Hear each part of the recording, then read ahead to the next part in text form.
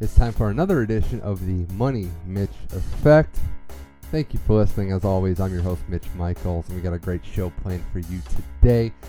Wimbledon is in the books, and I'm going to recap the 2017 edition of tennis' finest action from the All England Club that saw champions in Roger Federer in men's singles and Garbiñe Muguruza in women's singles. I'm going to talk to Todd Speedburner Robinson about all the drama, all the action at Wimbledon. Federer's 19th slam, his 8th Wimbledon, Muguruza's 2nd slam, her first Wimbledon title, all that, the state of men's and women's tennis, what it looks like for mainstays like Djokovic and Murray, who are battling some injuries, and on the women's side, what to make of this muddled field without Serena Williams. We're going to discuss all that. It's Todd Speedburner Robinson on the Money Mitch Effect.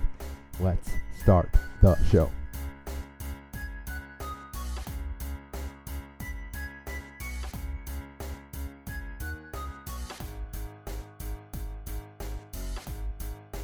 All right, it's Sunday night when we're recording this. Time to recap Wimbledon. And I brought back Todd Speedburner Robinson on the show to do that. 2017 Wimbledon in the books. Todd, thanks for joining the Money Mitch Effect. Always good to be back, and lots to talk about with the grassy fortnight there over in England. Yeah, it was another year in the books, the All England Club. Another fortnight has been subdued. And Todd, a lot of unpredictability on both sides of the draw, but we have champions that have had major success before, although one of them, Muguruza, had only won one before. Roger Federer gets his 19th Wimbledon title. Todd, we'll start 19th slam title, not slam Wimbledon. I know. Yeah. I gotta catch myself there. 19 Wimbledons would be crazy, but yes. But who knows at this point? But all right, Todd. Roger Federer, 19 slams, 8 Wimbledons. His first Wimbledon since 2012. He beats Marin Cilic 6-3, 6-1, 6-4. And he doesn't lose a set this entire tournament, Todd. We're talking about Roger Federer, who I don't even know if the argument's there, if there's a better player than him, but he does it again. He does it with ease. He does it in the most lopsided final in 15 years. Where does this rank on the Federer pecking order? Because in terms of individual accomplishments, given his age, given the return from injury a year ago, I know it's 35 and his best tennis might be behind him, but it's got to be up there.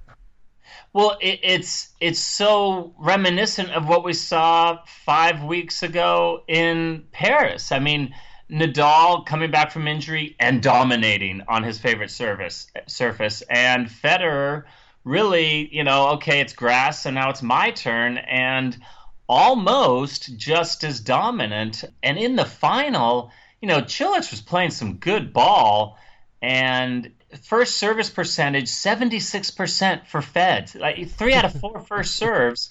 Cilic was 60. Second serve percentage, points won. Fed was 71%. Wow. Cilic was only 39%. And then break points, well, Cilic only had one opportunity the entire match. He failed. And Fed had 10 opportunities, converted 5, half of them. That's rock solid. And then unforced errors, the fourth stat that really jumped out at me from the match was 23-8. Fed only had 8, 23 for Cilic. So just a really clean and dominant performance from a guy who turns 36 in less than a month. So astounding what he did today. And then perspective-wise, I was driving around today. I was running an errand, and I was thinking back to 10 years ago, almost 10 years ago, and I'm with my 2-year-old watching Federer beat Djokovic in the U.S. Open final, and it's hard to imagine, but that was his 12th Grand Slam title. And so already he was pretty much like the GOAT. So 10 years ago, we're talking about him as the GOAT, and 10 years later, still be winning slams.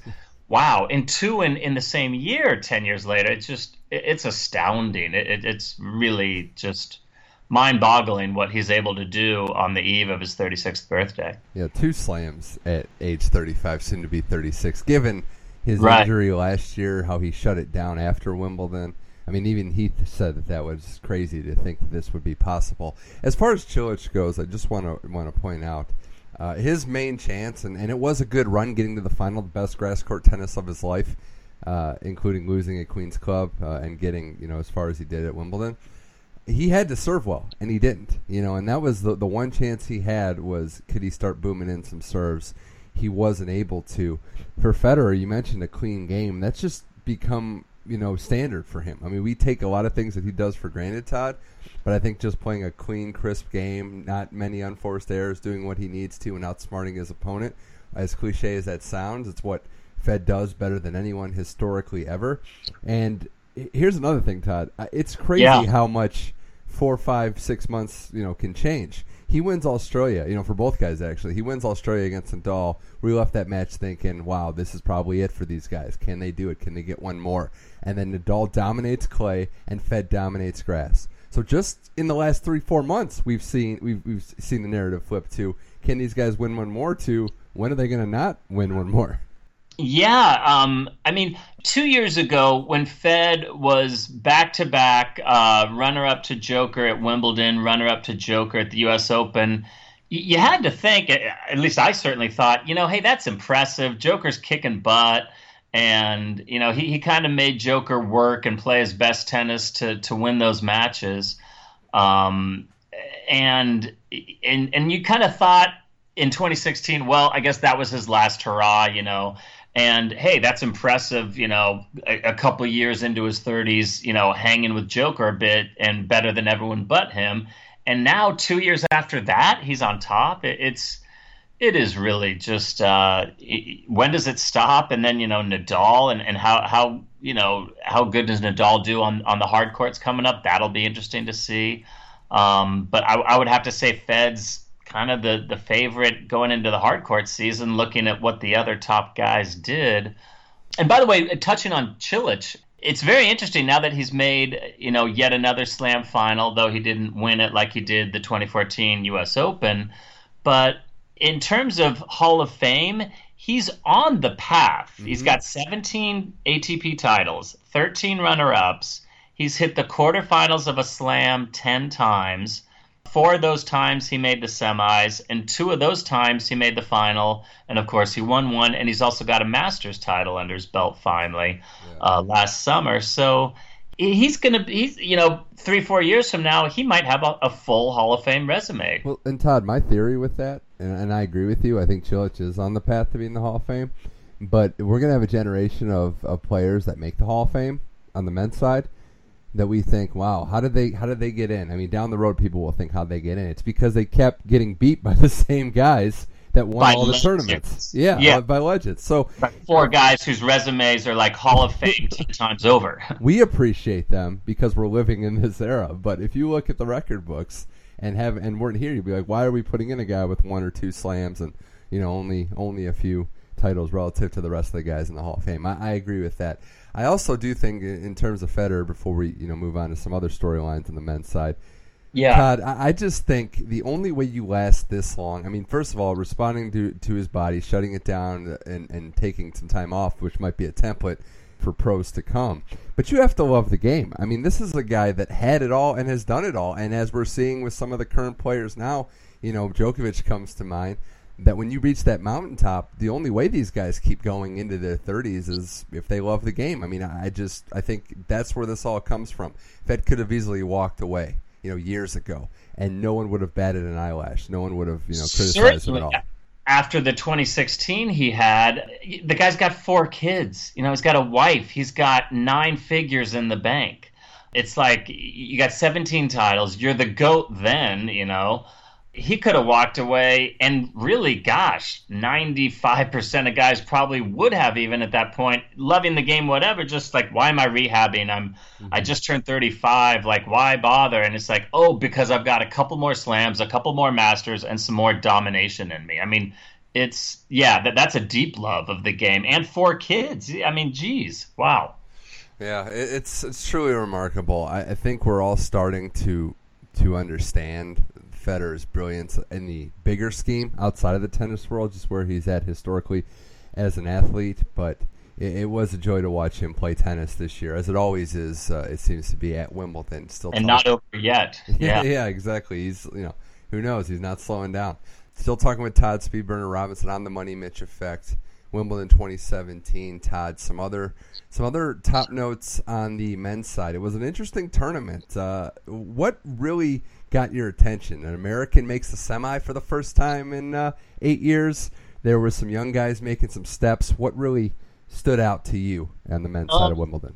Both those things. I'll touch on the American, the first American male in the semis since Roddick in 2009 at Wimbledon.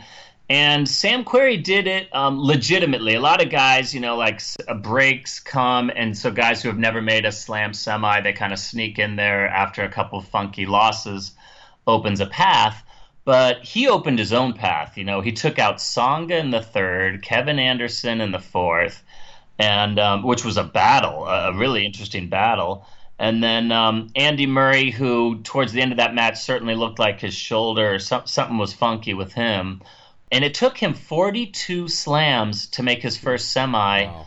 The most in the Open era that it took to get to a semi. And yet he's still not 30 yet. So, he could maybe make a couple more semis. So good for Sam, Mr. Mellow. I thought he just got gassed in that Cilic match. I thought he made some errors down the stretch. That looked like a guy who had played 4 straight 5-setters.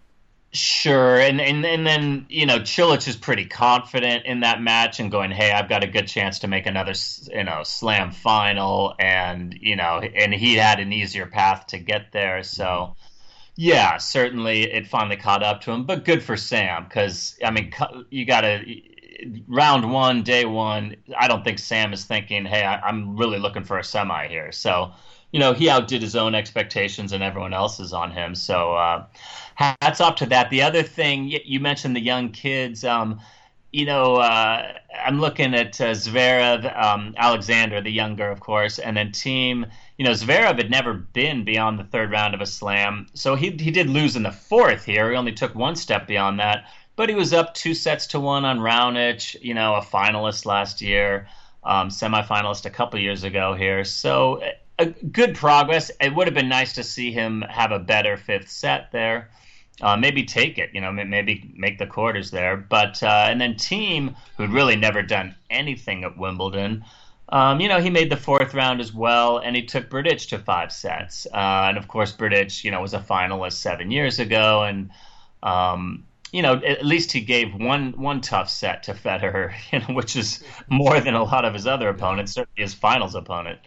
And then you look at the big four, the rest of the big four, Djokovic, Murray, and Nadal.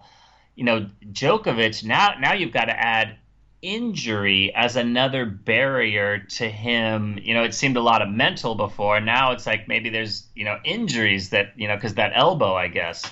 So that's a bad sign for him. Does he take time off? He has some points to defend, believe it or not. He won the Canadian Masters last year, and he made the finals of the U.S. Open. He also made the finals of the year-end championship, so he's got some points to defend now. And and he's already at fourth and not much above fifth, so there's a chance that he could bump into a Federer or something like that in the quarters at the U.S. Open. So wow, and then Murray just can't handle it. It's so weird that he's still number one because it's been the most unimpressive number one stay in recent memory. Yeah, on the men's side, I think Angelique Kerber is up there on the women's side. On the men's side, of course. Yes. No, you're bringing up and Nadal to round up the big four. That match at Mueller was a classic. He could have done some things differently, but those are the breaks of the game. Look, as far as Djokovic and Murray go, Todd, this is very startling. You talk about the landscape of tennis. Look where we were last November in that World Championships. It was the culmination of two guys just dominating the sport. And now there's, in July 2017, two guys dominating the sport. But it's a throwback to the guys before Murray and Djokovic and Nadal and Federer. I would say the injury side of things is an added wrinkle. It's disappointing. But when you, in Murray's case especially, I should say, he plays a very taxing style. He's been playing a lot of tennis. That one seemed more like it was coming. I don't think you can ever really predict injuries, but Murray just seems like he's getting worn down. Djokovic, this one, I don't know how it's caught you, but it kind of caught me out by surprise. That was startling to see him just kind of retire, walk off the court against The Berdych. retirement was certainly, a surprise, but then his comments post-match were, hey, it's been bothering me for the last 18 months, which means that he won the French with it not at 100%. And I do remember the U.S. Open last year. He was having that thing looked at during the U.S. Open on changeovers and stuff. So, and now Murray and Djokovic are both 30. So maybe they don't, maybe their bodies start to, give out on them. It's going to be very interesting to see what the next 12 to 18 months bring for them and how much longer Nadal and Federer maintain their revivals, their strong resurgence. It'll be very interesting to see how the Big Four shakes out and who can maybe finally penetrate the armor of the Big Four and poke through and try to dominate alongside them. We just haven't seen that guy consistently do that for the last, almost 12, 15 years now? Yeah, it's been crazy how long they've been on top. But I don't know if you've looked at the race to London, Todd, and just for the diehard tennis fans, different from the top 10, just getting to the World Tour Finals. That race, with the rankings right now, 8 get in, look very crazy because you have Nadal 1, Federer 2. Team is actually 3rd. Dominic Thiem stands 4th, Cilic is 5th. Then it goes Zverev, Djokovic, and Murray. Djokovic and Murray 7 and 8.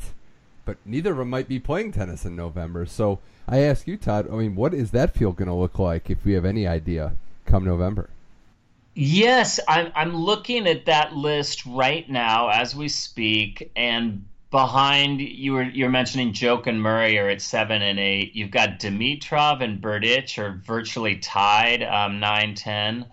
And then you've got Goffin, who is still nursing that real bummer French injury with the tarp. And then you've got guys who I just can't really imagine in the grade 8 at the end of the year. Busta, Tsonga seems to be slipping. The fact that he lost to Sammy Q. Kei Nishikori, if he could ever just stay healthy.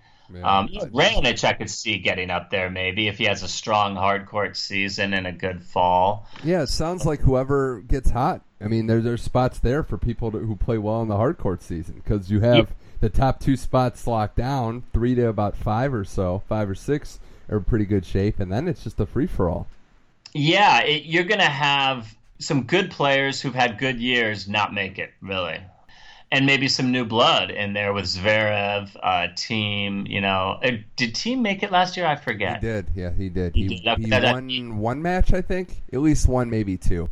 Right. But he didn't get out of group stage. He was in the Good to see the kid Zverev in there. But yeah, it'll. Everything is just. It's so different than 12 months ago. It's just phenomenal how the landscape has changed. Yeah, we'll have to see where that goes as well. But one last thought on the men's side, Todd. You look at Federer, Nadal, they've been taking turns dominating the year, and now we get ready for hard court season. We don't know, first off, how much each of them is going to play. What do we have to look forward to as we get into the Masters season as the ATP Tour comes to North America? Well, I think I would guess that Federer plays certainly one, if not both, of the Masters, Cincy and Canada. Team is going to be tough. Good old Wawrinka, he gets up for the biggies. He kind of is like a possum, laying low, and then the big tournaments come about, and he kind of rises to the occasion. So I think you're going to see. I think the real wild card is: does Djokovic rest this elbow? Does Murray take a little time off? Dimitrov, we mentioned, is basically tied with Berdych at 9-10. In the race. Can they make a little bit move? Now Berdych surprised me with his semifinal performance because all arrows were kind of pointing down on him for the last 12 to 18 months. So for him to suddenly make a slam semi again, can he maintain that little revival that he's had? Don't know. I think the hard court season, I think Fed's going to be the guy. He's going to be the one that they gun for. And Nadal, keeping those knees healthy, I think he'll be careful. But I think Nadal will play both of the Masters, in terms of getting himself ready for it. Yeah, we'll see. Fed is definitely the guy. Nadal is back to form. But both those guys want to hold out for majors. They're in that stage of their career, so maybe we'll see one of these Masters tournaments fall to one of the young guys. Zverev took one in clay court season. We'll see if somebody else can break through. I didn't mention Zverev, and he's the youngest, and he's a guy who's literally probably better now clearly than maybe the first day of 2017. He's so young and getting real kind of steady with his results. So maybe he takes another step. Maybe he gets into another Masters final. Maybe he makes a Slam quarterfinal come the U.S. Open, maybe a semi. So he'll be one to watch for sure. Definitely is one to watch there. Well, Roger Federer, 19 major titles, 8 Wimbledons. Incredible. And that's where we are in 2017. The more things change, the more they stay the same. The beat goes on for the GOAT. It really does. It's crazy. Well, all right, Todd Robinson, Money Mitch Effect. Women's side, the 2017 Wimbledon Championships on the ladies' draw, and that was won by Garbiñe Muguruza, her second major title, first Wimbledon. She beat 37-year-old Venus Williams, the oldest player in the field for the WTA, who is trying to go for her sixth Wimbledon title, Todd. She loses by a score of 7-5, 6-love. Now, that first set was very close. It had some drama moments. That second set, as you can imagine, was not very close. A complete beatdown by Muguruza. And for Garbiñe, we talked about it before we started recording, Todd, in that she had a great year. She was coming out on fire in 2015.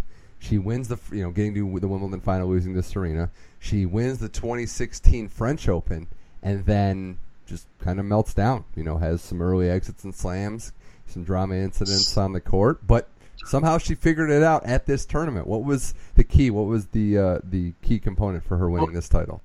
I think she had a simple approach of taking it a match at a time and gaining confidence and really adding to her reservoir of confidence as the tournament progressed. You mentioned, she wins the French. She never made a final. Then going through the 2017 French, she never even made any kind of a WTA final, and then she wins a Slam again. So I'm not sure if there's a precedent for that, to go a year of nothing and then it's just a bizarre development. But it's kind of telling on the state of the women's tour that it is so in flux with Serena out, and I don't really know if Sharapova is ever going to be that Sharapova again. But back to Muguruza and the final, she's got double set point against her. Now it was on her serve. And she has that big 19-ball rally, and again gains confidence. Just that point was kind of a microcosm of the tournament for her, and winning this title of just, hey, I won this big clutch point. I protected set point. You don't want to lose a set and a hot Venus, and then suddenly you have to win 2 sets in a row against Venus. So she does that and then never loses a game the rest of the match. And then Venus really, last maybe 3-4 games of the second set, she really went away and started hitting balls, 4 feet out on the third or fourth, fifth shot of the rally. So it kind of got ugly at the end. But really a big hats off to Muguruza, because she came through in the clutch and she just built on that confidence. And you just hope that, that she can seize the throne and kind of say, hey, I'm the one you got to beat, because it's better for the game if there is that persona, that dominant player that kind of sets a pecking order. And right now the quote unquote pecking order is very topsy-turvy on the women's side. Yeah, I would agree with that. I would also say in terms of Muguruza, she has been slowly, chipping away at it one match at a time. We thought the French Open could be, her time to get back into the fold,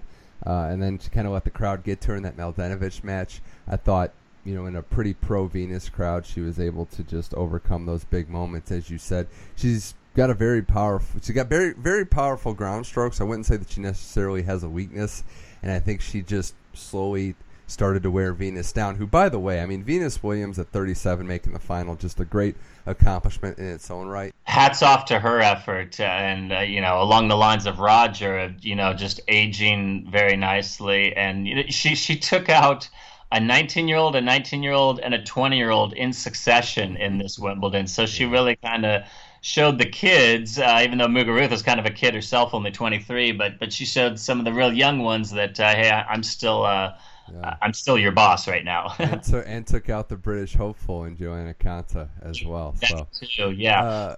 Who took out a favorite of mine, Garcia, who it's a very under the radar development is that, one of my favorites, Caroline Garcia, never made it beyond the third round of a slam before the French this year, and now she's got a quarterfinal appearance and a round of 16 back to back, and gave Konta a pretty good match. So nice to see that she's and she's kind of quit doubles and really focusing on singles, and nice to see that that's paying off for her. Well, I do also want to say on that point, Todd, we're starting to see maybe more in the women's game. Some of these former quote-unquote double specialists are having some success at singles. We saw Vesnina win what was that, Indian Wells. She just won doubles for women's doubles at Wimbledon. Mladenovic was another one that was a doubles player. Is a very good doubles player. I think that Nina made the semis of Wimbledon last year. Yeah, she did. And then you have Garcia, who's making some steps. What do you attribute that to? I mean, is it just an anomaly? I mean, there's starting to be some data here that some of these women's doubles players are branching out and having success at the singles side. I think it makes their game more well-rounded, number one. They get a little more reps in, number two. They learn to hit kind of trickier, different shots because, you get some funky rallies and some funky shots that you have to hit in doubles. And another thing is I think it also comes back to the state of the women's tour where, there's openings. There's opportunities for what you would say maybe lesser players or surprise players to sneak in and make slam quarterfinals and to do well at some of that next tier down events on the women's side. So they're taking advantage of opportunities and using their well-rounded games to do so. Right. What was it? John McEnroe said his idea of practice was to play doubles. I think exactly. Yeah. He just wanted his reps. McEnroe had his own unique way, his own tennis genius way of making himself so great, and you wonder if he had taken a more, I don't know, disciplined approach, he might have some numbers that'd be tough to reach. Yeah, incredible on his end. But getting back to Muguruza, Todd, she has 2 Grand Slams. She's only 23 years old, and we mentioned seizing the moment, the mantle. Karolina Pliskova just took over the number 1 ranking. She hasn't made it past the second round at Wimbledon her whole career. There is an opportunity here including this year. There's an opportunity for Muguruza, for any player really, with Serena on the shelf and Sharapova battling her injuries and coming back to tennis post-30, and Azarenka having just had a kid. The litany goes on and on. Kvitova we talked about. There's an opening here. We thought it might be Simona Halep. She hasn't gotten the job done. Ostapenko, it was good to see her follow up winning a slam to get to a quarterfinal. But Muguruza clearly looks like the one that could maybe win some titles and rack up some points and be the player when Serena comes back. No doubt. I liked, you mentioned her power, and yeah, she's got some great powers. She's a strongly built woman, and she really slugs the ball well from both sides, and with a good serve. But I liked her movement too on the grass. So yeah, I think definitely with her state of mind, because look, you've got someone who's saying, hey, I won on clay, I won on the grass. There's no reason why I can't win on the most predictable surface then. A hard court, flat, just smooth, straight. You're not going to get any funky bounces.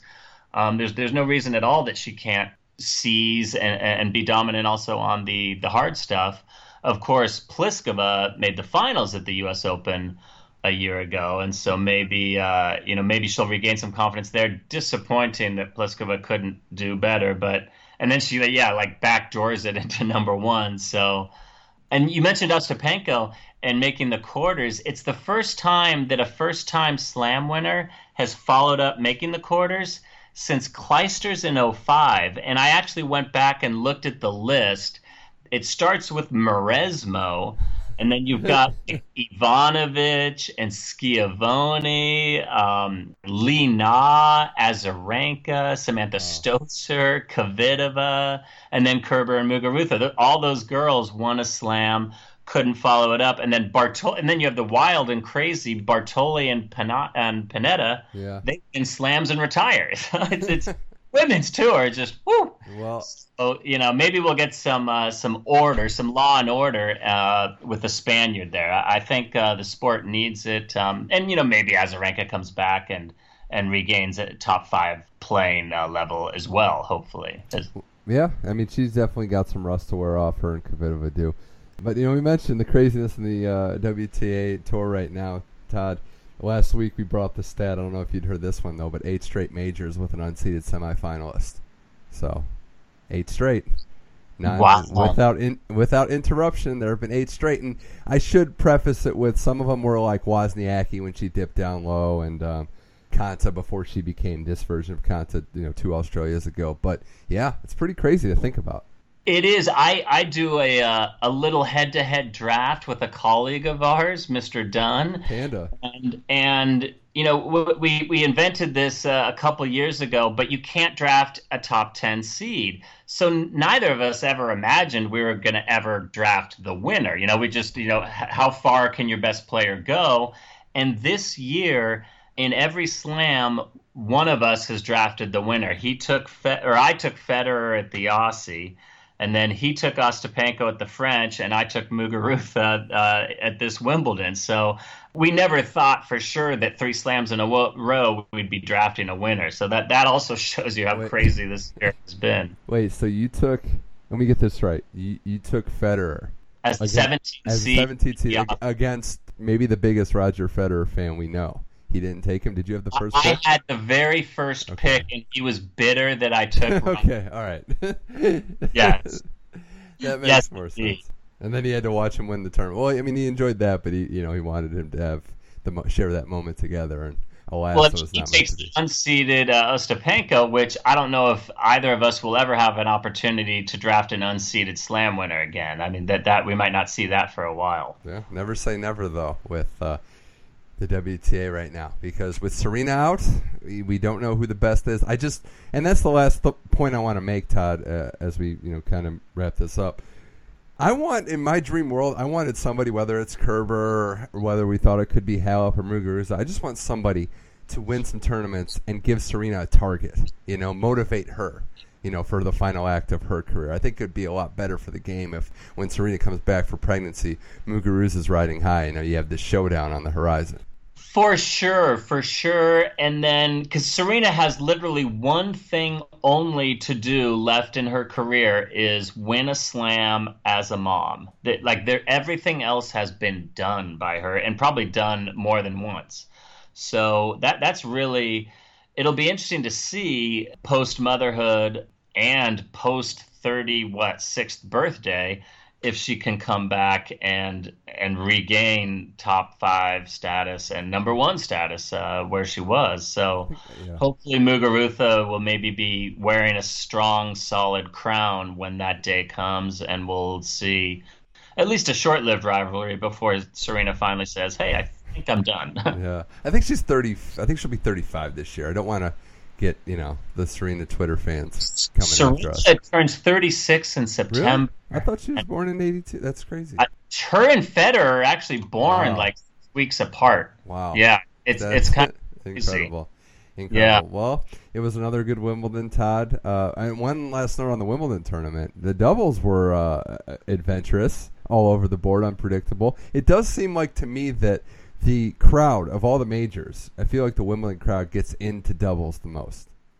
For sure, because it's where the first slam took place in 1877. It's kind of the birthplace of lawn tennis and all that. So they really do have a deeper appreciation in the aggregate than really the rest of the world.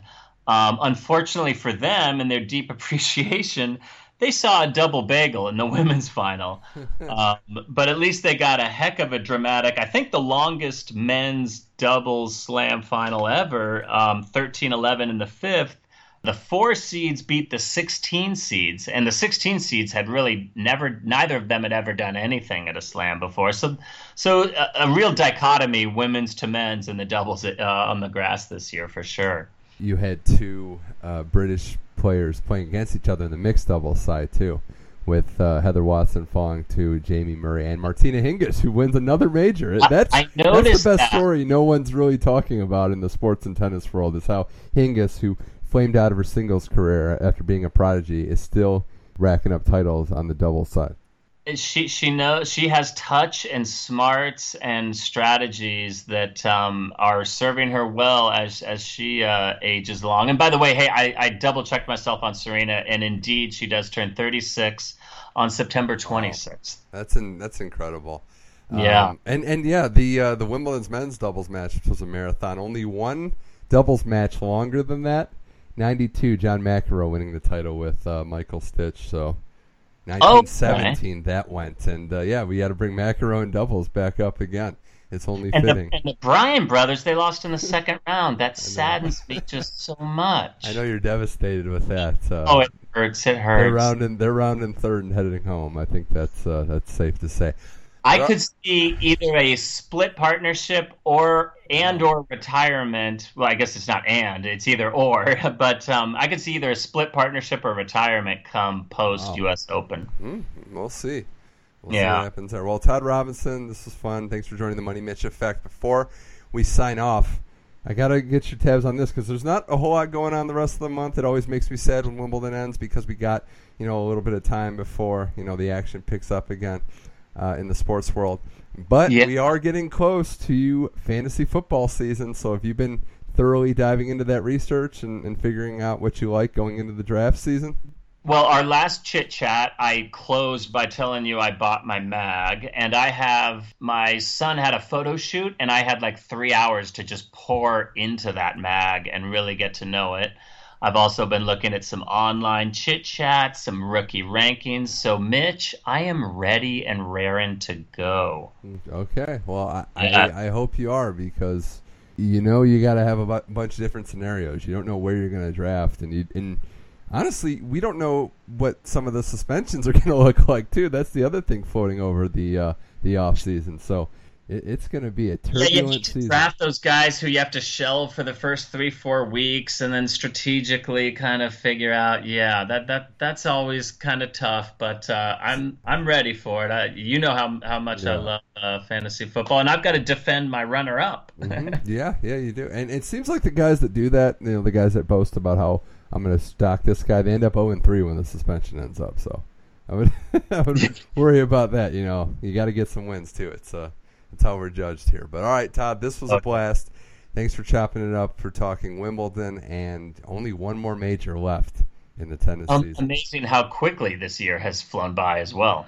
It has. Well, Todd Speedburner Robinson, are we going to get a detailed Wimbledon breakdown coming up in the next month? Well, I did a detailed Wimbledon preview that I sent out. I'll do a U.S. Open preview as well, but a recap is probably not coming. I'm busy with a few other things. But do check out, at Speedburner for the Twitter, and then Speedburner on Sports is where all my other stuff is. I want a statistical breakdown of Lonzo Ball in each pair of sneakers that he's been wearing. I'm very excited about Summer League too. I follow all these guys, and who's looking like the steal is that Dennis Smith. Yep. Just mature, because he's been that rare young hyper athletic guy who plays under control right away. Like, he's not just a whirling dervish all over the place. He's actually under control using his dynamic athleticism. So Dallas got themselves a little gem. Yeah, they did, and he fell into a good situation. But that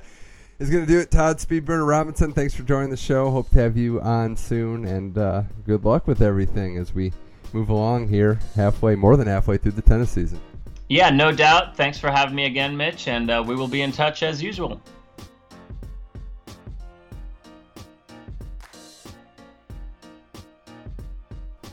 Big thanks to Todd Robinson, and thank you to everybody out there for listening to the Money Mitch Effect. One show this week, that's going to do it. I got a little vacant on my hands. But we'll be back next week, at the end of next week, to discuss all that's going on in the sports world. I know it's a slow period of time. Baseball is picking up. It's going to be close to the trade deadline. We'll talk about that. NFL training camp will be starting, and there will be some high drama in some other sports as well. Got to give a shout out to the local team, the Lakers, winning the Summer League. They did it without Lonzo Ball. in the final as he was going through his sneaker auditions. We'll have to wait to see what happens with the Big Baller brand. And just want to say also, hopefully Ezekiel Elliott, who I'm a noted fan of from Ohio State, St. Louis area, hopefully he can, kind of get his head on straight a little bit and work through some drama going on there. But other than that, it's just been a great Wimbledon tournament. It's an interesting time. Everybody just enjoy some vacation if you can get it. And we got a busy couple months coming up. This is the table setter month. We got to worry about some baseball, some housekeeping things. Before you know it, it'll be college football season, NFL season, and away we go into the baseball playoffs and the U.S. Open in tennis coming up as well. So that's it for the Money Mitch Effect. I'm Mitch Michaels. Big thanks again to Todd Robinson, Brian Nelson on the logo, Tim Adams on the beat. And reminder, you can find all Money Mitch episodes on SoundCloud, iTunes, and Google Play. Just search Money Mitch Effect and they all pop right up. I'm Mitch Michaels. Thanks for listening. This was the Money Mitch Effect. Until next time, keep enjoying sports.